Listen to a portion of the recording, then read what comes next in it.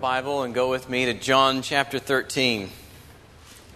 We're going to look at verses 21 to 30 today. We'll make this our meditation. It's a very painful passage in some ways to read in light of the preciousness of Jesus Christ and the hatefulness of Judas, who betrays him under the devil's influence. But at the same time, I think there are some very powerful truths to take away from these words, and some of them you've already sung about this morning. Let me read. I'm going to start reading in verse 18 to give us some context and land in verse 31. I am not speaking of all of you, Jesus says. I know whom I have chosen, but the scripture will be fulfilled. He who ate my bread has lifted his heel against me. I am telling you this now, before it takes place, that when it does take place, you may believe that I am he. Truly, truly, I say to you, whoever receives the one I send receives me, and whoever receives me receives the one who sent me. After saying these things, Jesus was troubled in his spirit and testified, Truly, truly, I say to you, one of you will betray me. The disciples looked at one another, uncertain of whom he spoke. One of his disciples, whom Jesus loved, was reclining at table close to Jesus. So Simon Peter motioned to him to ask Jesus of whom he was speaking. So that disciple, leaning back against Jesus, said to him, Lord, who is it? Jesus answered, It is he to whom I will give this morsel of bread when I have dipped it. So when he had dipped the morsel, he gave it to Judas, the son of Simon Iscariot. Then after he had taken the morsel, Satan entered into him. Jesus said to him, What you are going to do, do quickly. Now no one at the table knew why he said this to him.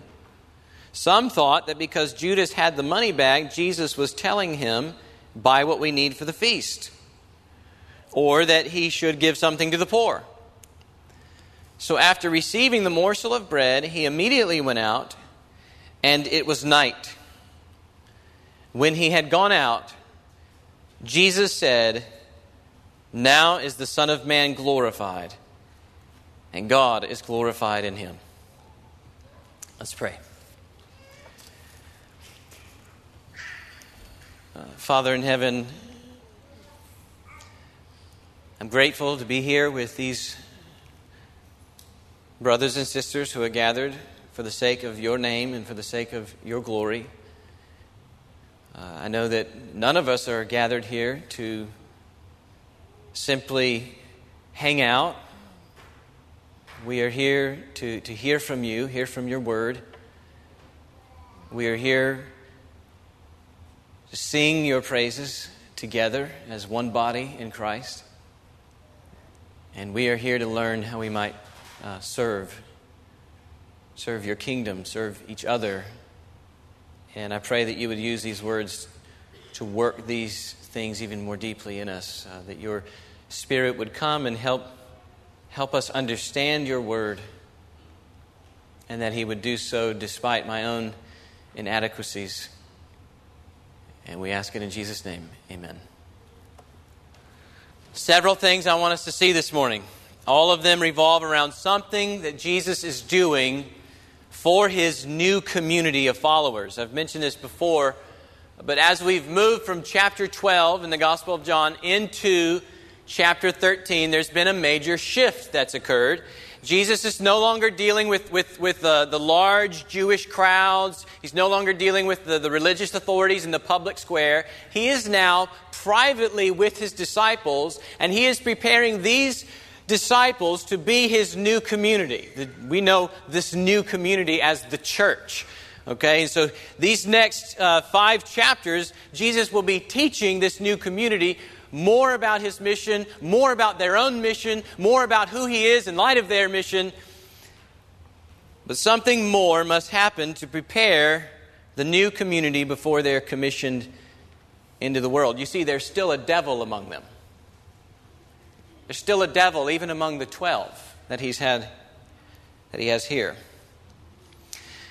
And even one of the 12 is still dancing with the devil in the secret places of his heart.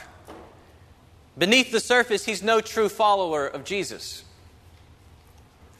So as part of Jesus' preparation for this new community, as part of his care for the other 11, as part of his protection of them, we see at least 4 actions by Jesus. 4 things Jesus does for the sake of this new community. And if you're a follower of Jesus today, you are part of that new community. So hear these things for yourself as well, not just for these 11. First of all, Jesus provides his new community with an eyewitness to the truth. In particular, the truth about Judas Iscariot. Jesus provides his new community with an eyewitness to the truth. You see in verse 21 that the disciples are absolutely stunned when Jesus announces that there's a betrayer, one of the betrayers in their midst. All they can do is look at each other with great uncertainty hanging in the air. Nobody in the room knows the truth about the betrayer except Jesus. Jesus sees what we cannot see. He alone knows the truth. But Jesus doesn't keep the truth hidden from them, nor does he keep it hidden from us, does he? He reveals the truth. It's just that the way he does it is through the eyewitness testimony of the Apostle John. The Apostle John is the disciple whom Jesus loved. Now, we already saw in if you look at chapter 13, verse 1 at the end there, it says, having loved his own who were in the world, he loved him to the end. And now we get here that this other one, John, is the disciple whom Jesus loves. So it's like, did he love the 11? Did he love the John more than the 11? This is a way for John to refer to himself throughout his gospel. He'll do it several more times, and each time it's related to the eyewitness testimony that he's bearing. It's speaking of his closeness to Jesus. His closeness to Jesus gives him authority and to speak and bear witness to things about Jesus that other disciples did not get to participate in. So John is the disciple whom Jesus loved, and he's the only one who knows firsthand why Jesus dipped the morsel of bread and gives it to Judas.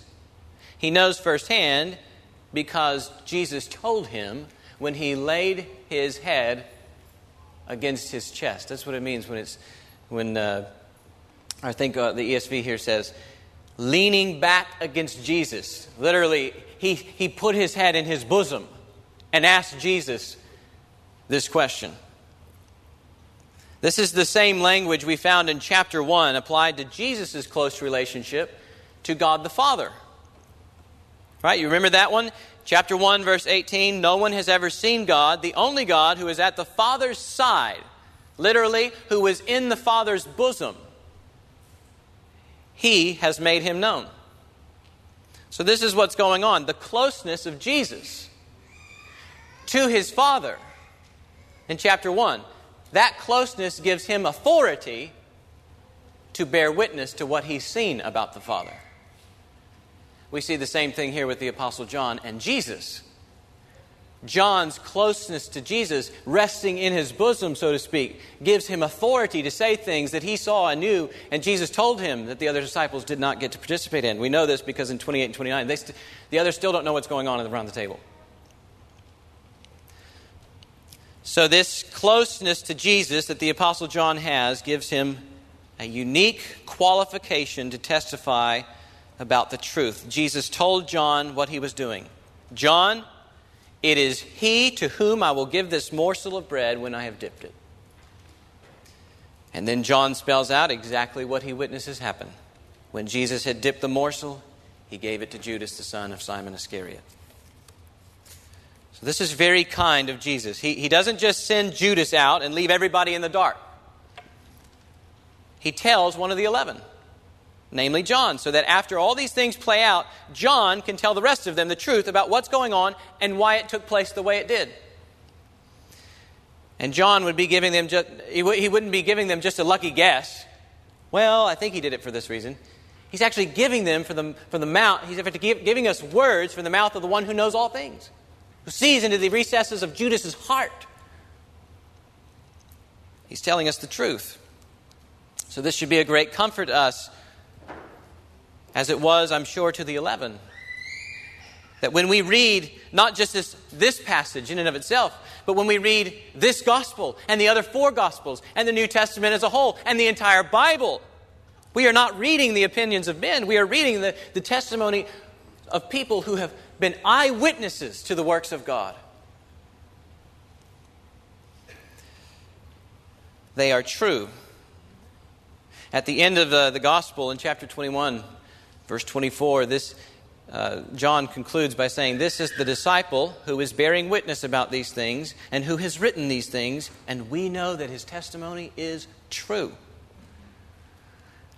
I'm often struck at how people will believe a second and third-hand report from people, whether through the newspaper or the internet or by word of mouth or other people, and then just outright dismiss the eyewitness accounts of the Gospels. I once asked a skeptic over here at Starbucks why he was more quick to believe the words of the newspaper in his hand than he was to believe the Bible in my hands.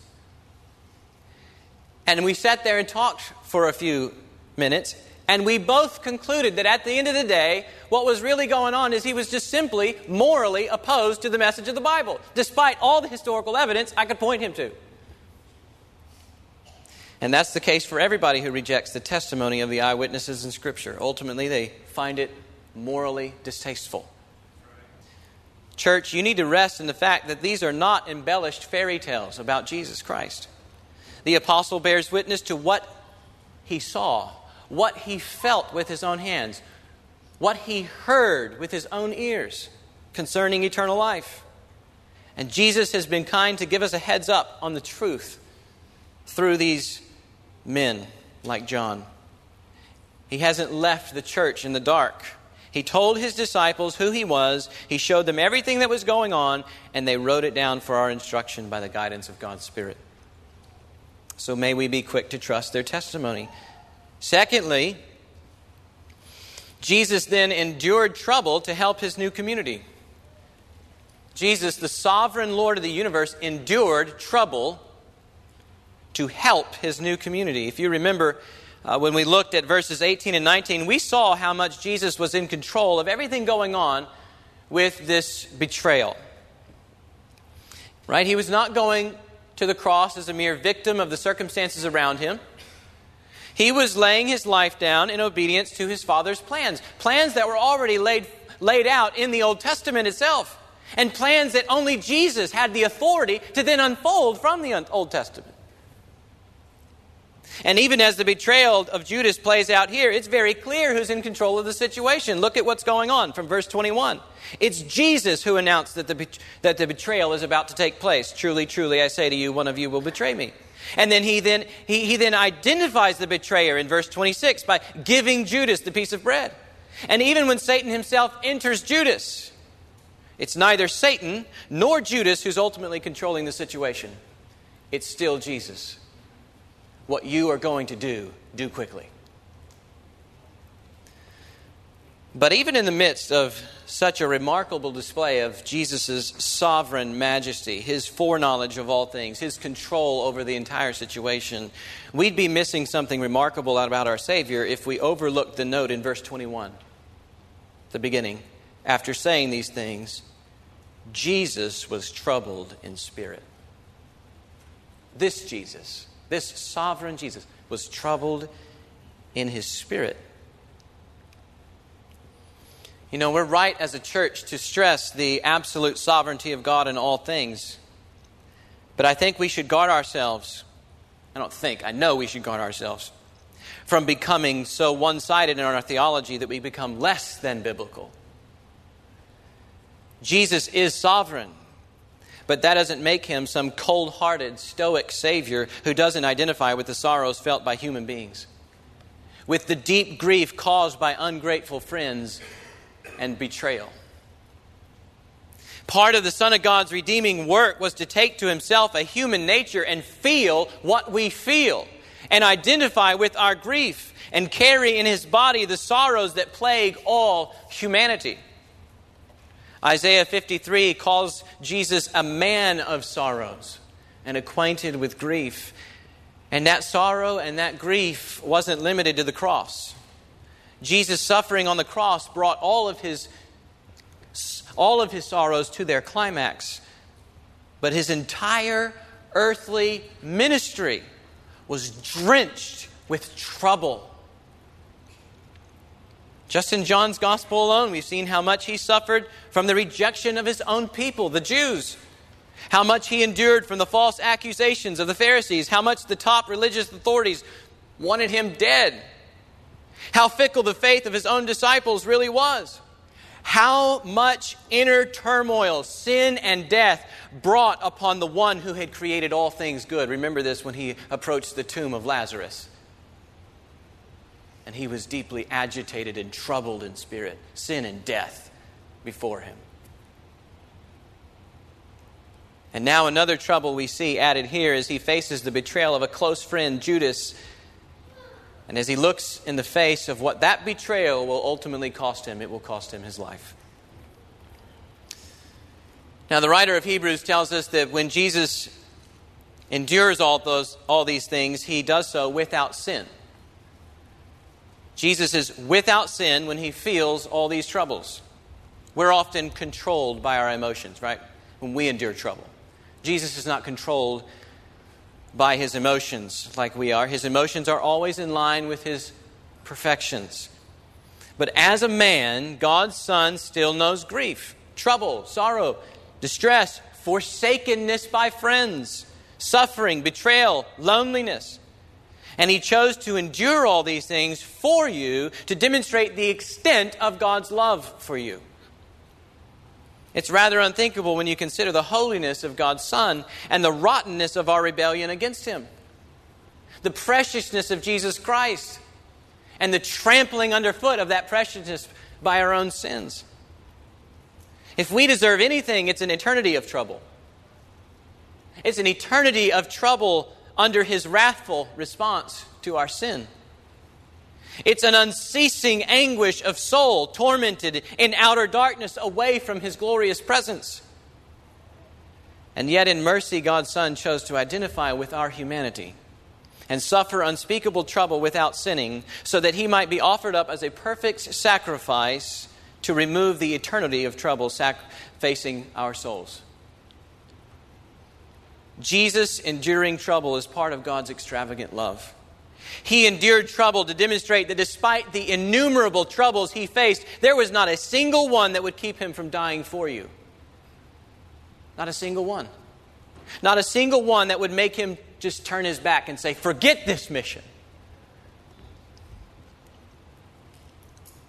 Not even the agonizing cries in the garden when the weight of God's wrath stood on the horizon would thwart his love for you.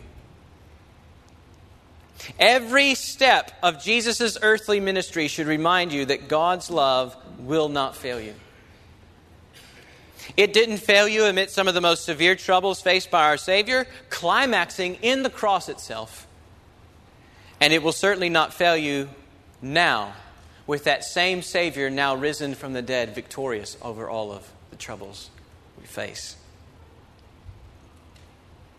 He entered the troubles, the greatest of them being the darkness of death under God's wrath, and rose victorious from the grave to ensure that all who trust in him will one day have all their troubles removed, because all their sin will be removed and every tear will be wiped away from their eyes in his kingdom of peace.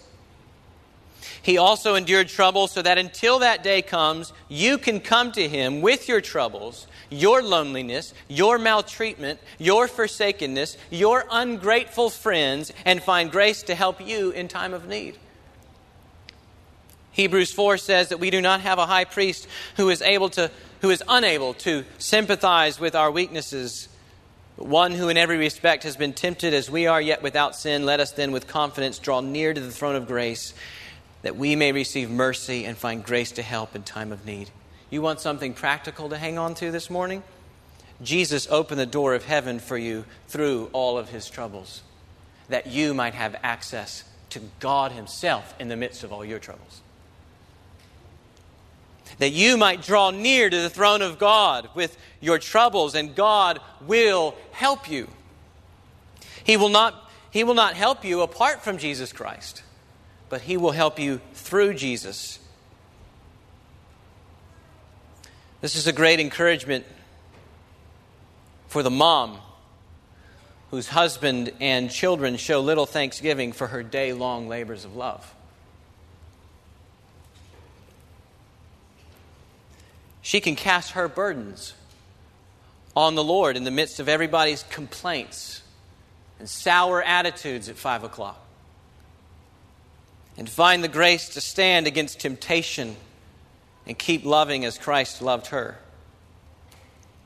Hear this, mothers, from Hebrews 12. Jesus endured hostility from sinners against himself in order that, for this purpose, that you may not grow weary and lose heart.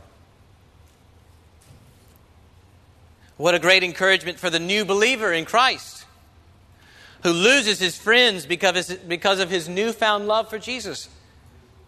Christ is still his help, even when friends walk away. Christ stands beside you as one who identifies with forsakenness by friends. He knows that Judas walked out on him too.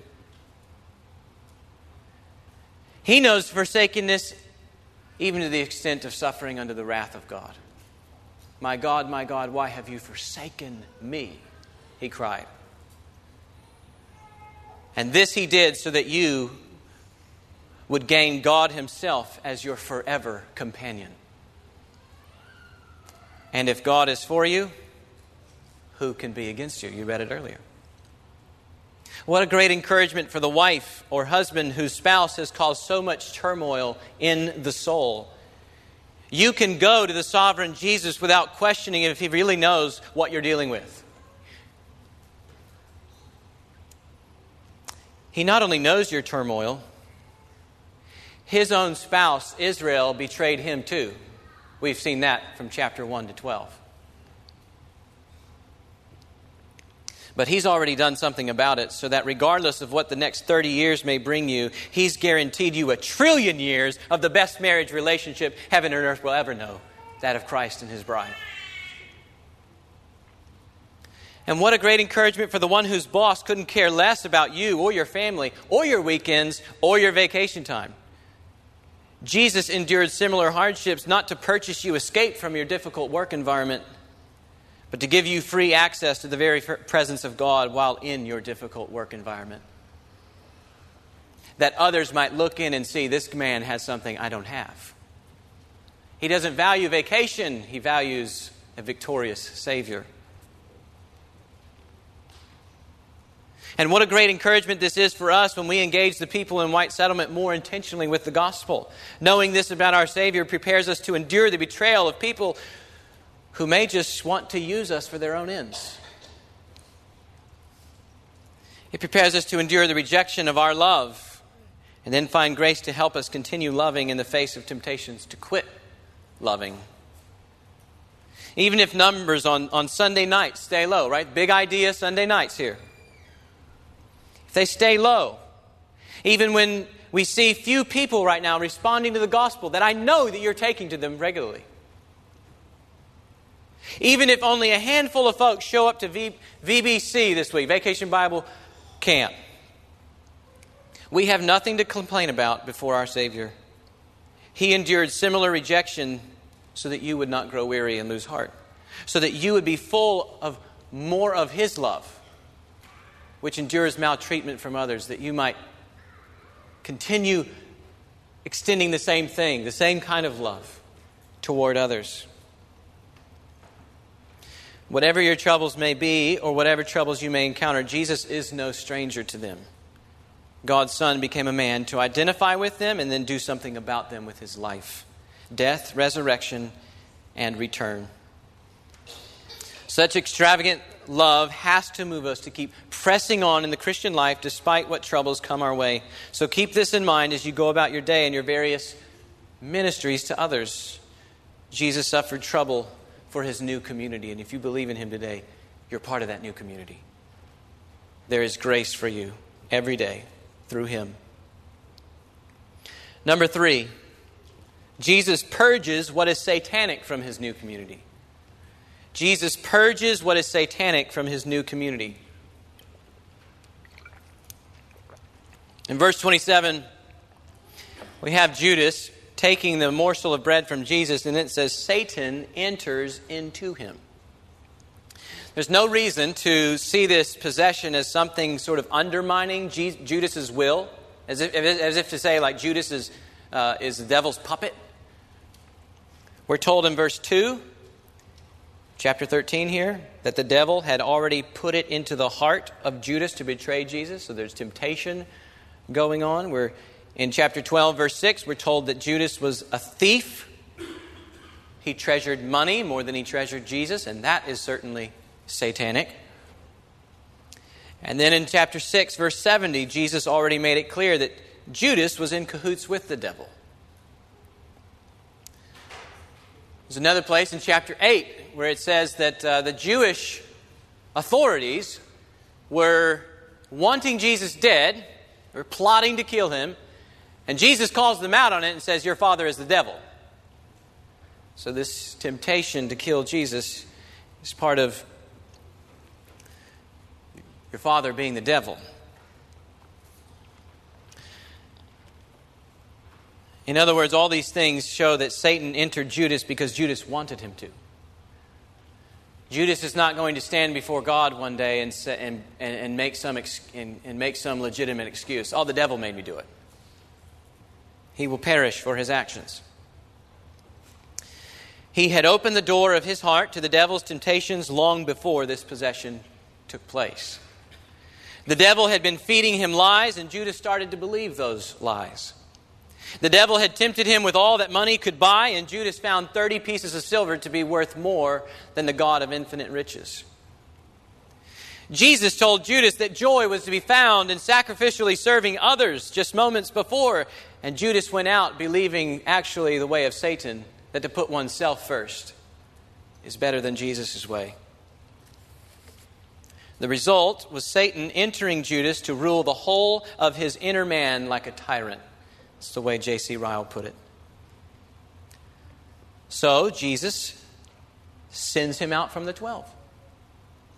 And it's at this point, if you look with me real quick at verse 34, it's at this point that Jesus gives the new commandment to the 11 who were left. A new commandment I give to you, that you love one another, just as I have loved you. You also are to love one another. By this, all people will know that you 11, are my disciples, if you have love for one another.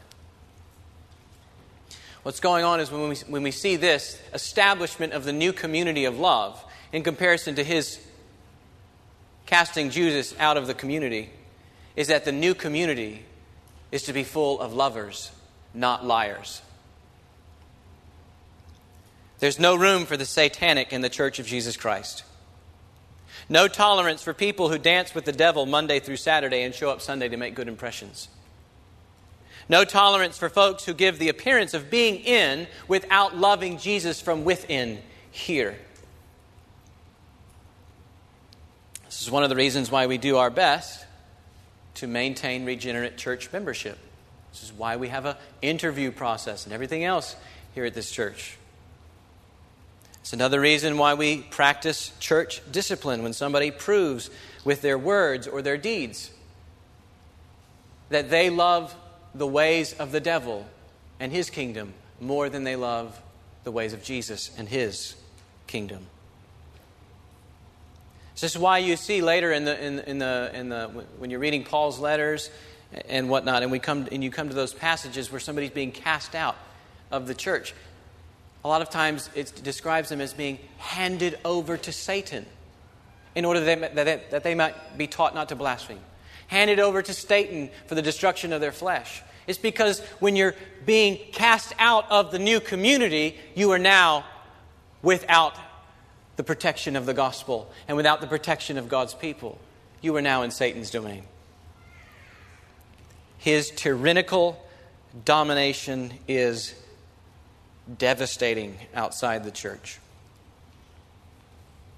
This is why we must remain aware of Satan's devices as a people who call themselves the church and take up the shield of faith together, not just as individuals.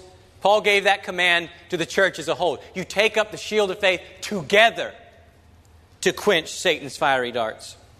You resist the devil and you stand firm in your faith and you pray to the one who is stronger in heaven. The devil, 1 Peter 5 says, still roams about like a roaring lion seeking someone to devour.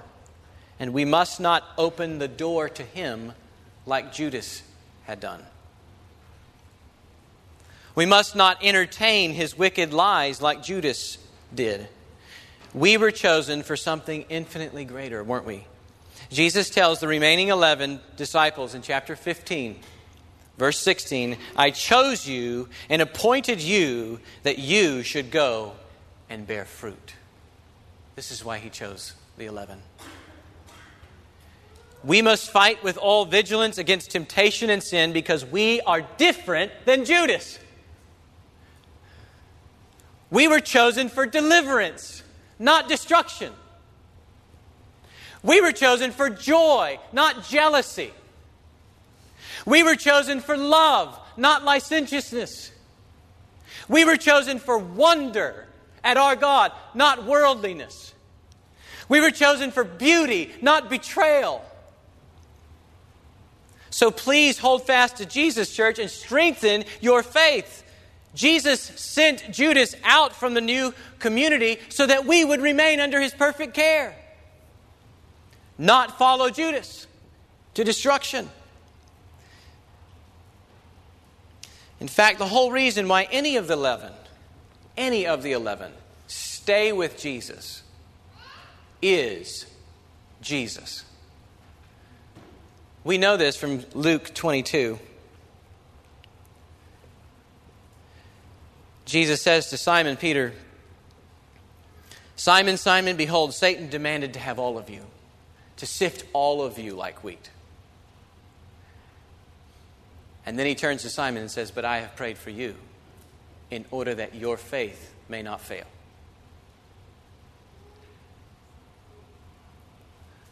The power and prayers of Jesus stand behind the 11 who don't betray him like Judas did. He has kept them in his power for a different purpose, that they might enjoy his presence in his community forever. And the same is true if you're trusting Christ today. Jesus has prayed for you to overcome the devil through his power. And his prayers will not fail you. His prayers will not fail you because the same priest that's in heaven praying for you is the same priest who gave his life for you on the cross. What he secured with his cross, his prayers will bring into effect. I think we should consider that by nature, none of us are any better off than Judas. Ephesians 2 says that we all came into the world following the prince of the power of the air, the spirit that's now at work in the sons of disobedience. And we too by nature were children of wrath. The only reason any of us are part of the new community by faith in Jesus Christ is because of Jesus. Without Jesus, we'd all walk out with Judas. But Jesus has prayed for us and worked to redeem us from Satan's grip. This should move our soul day in and day out to say no to the devil's temptations, no to unrighteousness, no to ungodliness and worldly desires by laying hold of the one who has already laid hold of us. We must not forget that this present world has a ferocious devil. Revelation 12 says that he's a furious dragon who makes war on those who keep the commandments of God and hold to the testimony of Jesus. We must watch and pray to keep from his hateful assaults against our soul and then set our dependence on Jesus who overcomes his onslaughts of darkness. Which leads us to one last thing that Jesus does for his new community. Jesus dies to rescue his new community from darkness. Jesus dies to rescue his new community from darkness. All of its power, all of its influence. You see, in reading this passage of Scripture, we've actually entered a cosmic drama that's been playing out ever since the devil declared war on God's Messiah and brought the whole human race under the power of sin. When our first parents, Adam and Eve, followed the devil's lies instead of God's truth in the garden, their rebellion brought every generation of humans into the power of sin and under the punishment of death. Two things that the devil uses to control his kingdom of darkness. He uses sin to tempt us, to blind us to the glories of Jesus. He uses the guilt that we have because of the sin, holds it over our heads and sends us spiraling into hopeless despair day in and day out. And since death stands as this judicial sentence on humanity for our sin, the devil even likes to hold this threat over people's heads to get them to do his bidding. That's what the writer of Hebrews tells us in chapter 2. So sin, death, and the devil are all linked in this world of darkness that opposes God and his Messiah. The devil's work is sin. Sin has gripped humanity. We stand guilty, and therefore we all face death. Sin, death, and the devil. Now, none of this was outside of God's control, of course. And God had even revealed his plan to deal with the problem of sin, death, and the devil right from the beginning in Genesis 3:15. The promised plan from Genesis 3:15 onward was that one day a woman like Eve would give birth to a son, and that son would crush the devil's head. He would undo his wicked works and destroy his kingdom once and for all. The son was born to a virgin named Mary, and his name is Jesus Christ. We read of him here. As John puts it elsewhere, the reason the Son of God appeared was to destroy the works of the devil. 1 John 3:8. But here's how Jesus deals the decisive blow to the devil. He subjects himself to the darkness in order to overthrow it. He subjects himself to the darkness in order to overthrow it for his people. He doesn't dodge the darkness. He meets the darkness head on and willingly lets our sins, and the death we deserve because of those sins, and all the devil's wicked schemes, and he allows all of that darkness to swallow him up on the cross. And verse 30 says, and it was night. You can see it there. Judas goes out, and it says, and it was night. John has more in mind than just giving us the time of day it was when Judas betrayed Jesus. He also means that the night had finally come when the light of the world would be snuffed out. Jesus has been telling this all along in the Gospel of John. He's got to continue working while it is day. Night is coming when no one can work. The night is the death of Jesus, when the darkness swallows up the light. That's also why I read verse 31 at the beginning. Because it brings up the note of Jesus' death. Now is the Son of Man glorified. Now, in the darkness, now is the Son of Man glorified. And God is glorified in him. We know this. Jesus' glorification is referring to his death on the cross. The whole world system of sin and death and satanic darkness, which we could never escape by our own strength. Just read from Adam to Jesus. Read it. There's not a single man that can overcome sin, death, and the devil. And Jesus walks into town, starts casting out demons, telling them what to do, and they tremble before his presence.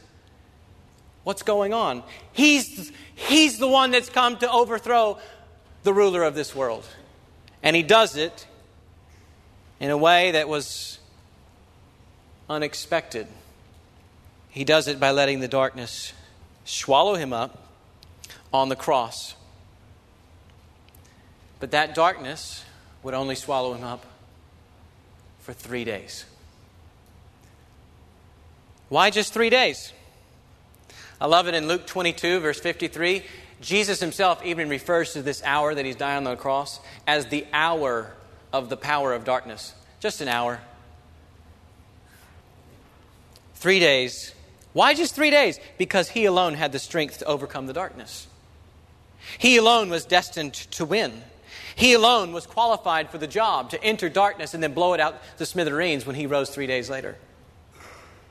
He suffered the penalty for sin. He slew the power of sin. He entered the prison of death. He shattered its chains and nullified Satan's power over all his people forever. That's how he wins. The cross is the darkest moment in world history, and yet in it we find the brightest triumph of all of history. God Almighty defeating sin, death, and the devil for everybody who would trust in him. The serpent of old may have bruised Jesus' heel on the cross, but his head lies crushed beneath the feet of the risen King of Kings. Satan cannot win. He can still make life pretty miserable in this age for God's people, but he remains a defeated foe. And we know his end is the lake of fire. We also know our end because of the work of Jesus. If Jesus is victorious, then all who are united to Jesus are also victorious forever. Victory over the enemy is ours forever. Church, here's where you need to draw your strength day in and day out. You will not survive unless you're drawing from the one who is infinitely stronger than you are, and infinitely stronger than the devil is. We will not be strong from a mere get-it-together sort of self-dependence, or from an escape to this or that comfort or mind-numbing entertainment. We will only be strong through an encounter and a union with the person of Jesus Christ himself, who stands victorious for his people and delights to tell them the truth about what he's done for them and what he's going to do for them in this word. I fear that some of us have grown very weak in the fight of faith because we're going to the wrong source for our strength. We're looking to the wrong sources, whether that be our own abilities or our own cleverness or our own strivings after comfort in this world, or our own avenues of escape from this or that temptation through other things you can find in this world, like social media and endless entertainment options. If you turn to your own devices to wage war against the enemy, you will be like Israel going into battle without God's blessing, and the enemy will have you running scared and defeated. But if you set your hope on Christ, if you put on his armor, as Ephesians 6 tells us, if you stand in the strength of his might, then you will be forever equipped. That doesn't mean the battle will get easier. If anything, it will put a big target on your back. Right? That's what happens when you're transferred from the domain of darkness into the kingdom of God's beloved Son. You didn't even know you had a fight before. The devil had you deceived. You were just going along with the flow. Puts you into the kingdom of his beloved. God puts you into the kingdom of his beloved Son. You've got a target on your back because now you look something like Jesus Christ, your elder brother. And the devil hates you for it. The devil doesn't rage against people he's already deceived. He rages against those who look like Jesus. So it won't be an easier fight. But I can guarantee you this, because of the cross and resurrection, it will be a victorious one. It will be a victorious fight. Because Jesus has already dealt the decisive blow. And Jesus will win in the end. His cross and resurrection guarantee it. His return is coming to finish it. So when you rise tomorrow morning, step on the serpent's head early. That's your application. Step on the serpent's head early in the morning. You ask for help before you hit the alarm clock in the morning from the risen King of Kings. And then you ask for Jesus to help you again to quit hitting the snooze button. And then get yourself before some truth. Saturate your mind with truth that you might be able to discern the enemy's schemes throughout the day. Memorize promises from Jesus' word to help you resist the devil. And then trust Jesus to fight for you in everything. Even when you don't understand why all this stuff is coming at you. Right? The disciples didn't know everything. There's some at the table who don't have a clue what's going on. Verse 28, no one at the table knew why he said this to him. They don't have a clue what's going on. Does that mean Jesus is not fighting for them? No. Even when they don't know what's going on, Jesus is still fighting for them. He's not missing a single detail. Even with Judases and devils in the mix, He's not missing anything. So even when you don't understand everything, be assured Jesus knows everything. And Jesus is fighting for you in the midst of it. He is working out your salvation perfectly. If you belong to Him, Jesus will be faithful to deliver you. Look to Him always, and not to yourself. Moreover, we're going to get into this next week. Jesus established the new community, these people around you, in order to help you fight this battle. This is the new community, who is characterized by the reign and rule and power of Jesus, and you have been given the Holy Spirit to love one another. We're going to get it. That's what Jesus says. I give you a new commandment, that you love one another as I have loved you. So you're not just alone in this fight. You have, what do we have here? 120, 130 other people fighting with you. So you need to tell each other what you need prayer for, and then you actually need to pray for each other. Don't let a day go by that you're not encouraging one another, as the writer of Hebrews says, lest you too drift away from the faith, or be deceived by the deceitfulness of sin. Hebrews 3:13. Encourage one another as long as it's called today, that you may not be deceived by the deceitfulness of sin. So Christ stands as your risen Lord, and because of His power and authority, you have the ability to overcome sin and temptation. And He's given you a church of people in whose lives He reigns. Let's live together as this community, fighting until the end.